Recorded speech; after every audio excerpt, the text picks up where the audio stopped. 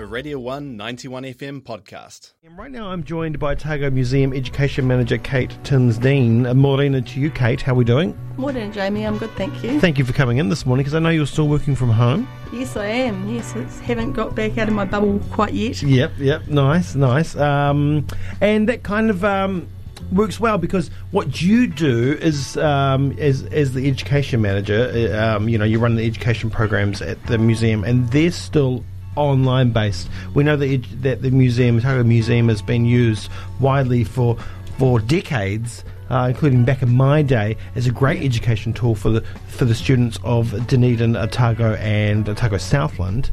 COVID-19 has hit all institutions pretty hard, and especially the Otago Museum, in terms of how you can still get the information out, help educate kids along the way. So what exactly has the museum done and put into practice over the last couple of months? Well, it's been a very interesting time, that's for sure, for us. And of course, for my team, we're all about working directly with people and working with kids. So not being able to do that, it's amazing how much you realise how much you miss the little monkeys when they come in and see you. So that's been one thing. First of all, when we first went into lockdown, we focused on the online content development that the whole museum team was doing. So we did a whole lot of stuff for the at-home portal. And then probably about 2 weeks into lockdown, I had a meeting with the LEOTC, which is the Ministry of Education people, and they basically said, online content development, you guys can't do what you usually do, so we want you to just put as much of your material online for schools. And that's what we've really been focusing on for the last probably 6 weeks. Yeah, so you're trying to translate what you do in real world into the online sphere. And that must be quite difficult, because when you're at the museum, it's everything. It's all senses, right? All five senses are at play. You think it's just objects and you're just looking, but you're not. No. And you're not supposed to touch, but sometimes you can touch. There's the big green stone that I love to touch. Yep. There's everything, even the smells of the place are really important. So I mean, how do you begin to even move some of that stuff that is very visceral onto an online platform? Well, I'm pretty lucky, actually, because in my previous job I was a program developer at Otago Polytechnic. So half of my job there was basically helping people put their programs online. So I'm really lucky. In terms of all my colleagues in museum education and gallery education and stuff, a lot of them are really struggling. So I was really lucky to have that knowledge, even though it's a wee bit outdated now. It still was something to fall back on. So, you're right, we have a real focus on experiential learning, on that whole igniting all the senses and having a real experience that kids will remember, hopefully for a very long time. So that is tricky, but what we're trying to do is put together bundles, so we're calling them learning bundles, that kind of provide written information, video, activities. So we're just trying to really keep that sort of focus on igniting all the different senses by getting people to do things rather than just be passive recipients of knowledge. Rather than just reading text or looking at pictures, you want to do more. So with your background, how many other staff members came crawling to you going, please help? Not really anybody. I mean, I've got a really small team. There's only 2.6 people in my team, and so I love the modern workforce. 2.6. I've got one that's 3 days a week, which is So it's we just sort of, I think, education at Otago Museum, we do tend to sort of float under the radar a wee bit. We're a little bit on the edge of everything. Like we're kind of business as usual, but we're kind of doing our own thing. So, and I think that just carried on during lockdown. One of the ways we did things though is that with the mixture of the online content for just families and general people and the stuff for schools, was that we've actually created a bit of a connection between them. So the activities that we put on the online content actually link through to our education modules. So we're trying to just be a bit flexible in the way we provide information and activities.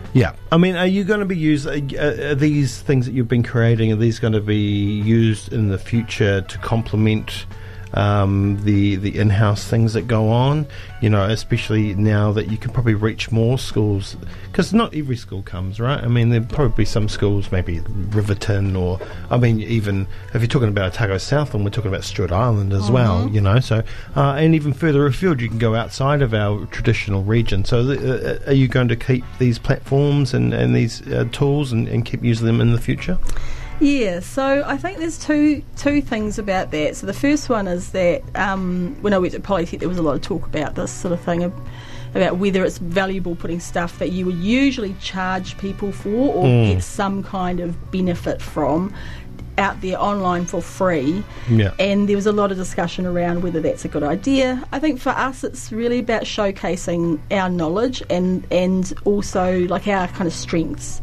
So we've focused on programs that are what I see as our strengths as an education team. So the planetarium, astronomy, Māori culture is another area, and then also things like the mummy, and ancient Egypt, and fossils. Those are the other two we're focusing on. So it will act as a bit of an insight into the way we work, and I'm hoping that teachers will be able to look at it and say, well, these guys are amazing, let's come to the museum. So there's that part of it. It does have a flow-on effect. We will have to keep updating it and making sure that the content keeps up to date and it's relevant as time goes on. So we're going to have to work in some new processes. But I think the whole experience has shown us that there's other ways we can work that are really effective and actually, like you say, they break down those barriers of access for schools that are not, across the road or around the corner. Yeah, I think all institutions of learning are finding it the same as well. While, but they still understand that boots on the ground is the most important thing. Like, I mean, you think about the university, it's all well and good doing distance learning, which is great, and they've come up with really great ideas. But university is also about social interaction and learning to, navigate yourself through the world, and just doing it at home. You don't learn those life lessons alongside the lessons that you're learning in your chosen field. Definitely, it will never replace the kind of traditional museum education experience. It's still. And so we're really gearing up for, July for term 3. We've got the Dinosaur Revolution exhibition starting up in July for the holidays. So there's going to be lots of cool things.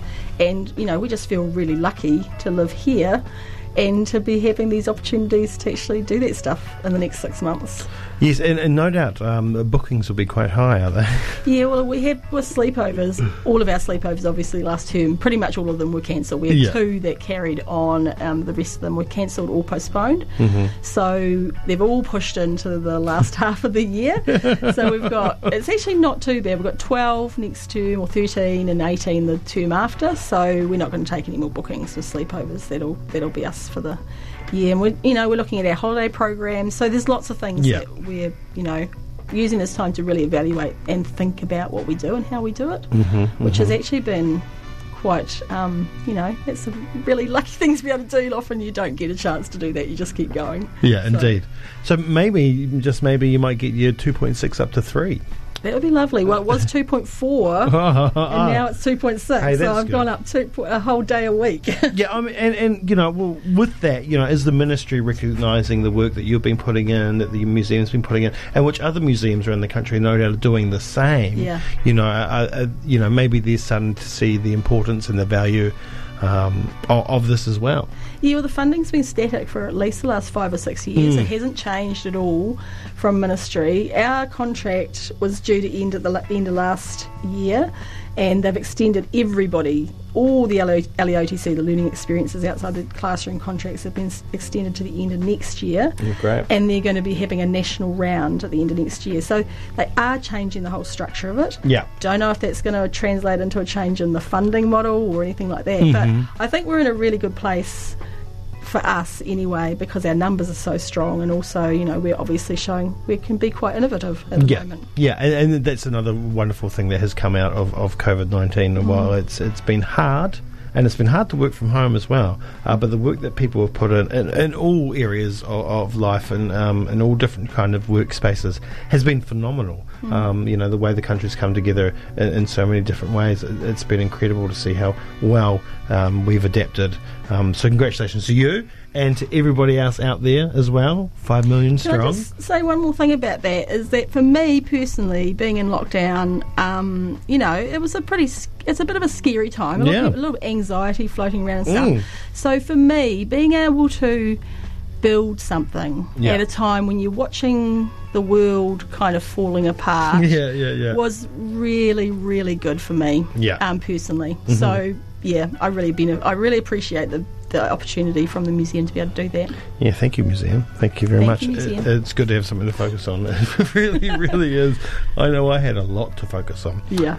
Fantastic. So, I mean, are there some parts of this that just, if I'm at home with my kids this weekend, I can access myself? Yes, so on the Otago Museum website, there is otagomuseum.nz. There is at home, so that's otagomuseum.nz/at home. That's lots of content, mostly directed at children, but and there's lots of activities and there's quite a bit about astronomy, stargazing, and other crafts and all sorts of stuff on there.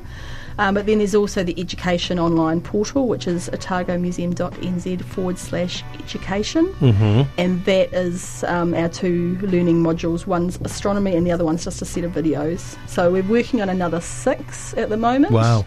And they'll be up in the next kind of month or so. Of course the first one's astronomy. Yeah. Isn't that right, boss man? Yeah. Had to be, really, didn't it? It did. It really did. Yeah. Fantastic. Well, that's great, and we've done some of the at home stuff for the museum, and it's been really good. It's been really great. So thank you for that. Oh, well, and thank you so much for coming in. It's always a pleasure having you in the studio. Yeah, good to see you again. Yes, indeed. Have yourself a wonderful day, and it's so good. You were actually the first live guest. Oh wow. Yeah. So there you go. I feel very special. Thank you. Thank you, Kate. That was a Radio 1 91 FM podcast. You can find more at r1.co.nz or wherever quality content is found.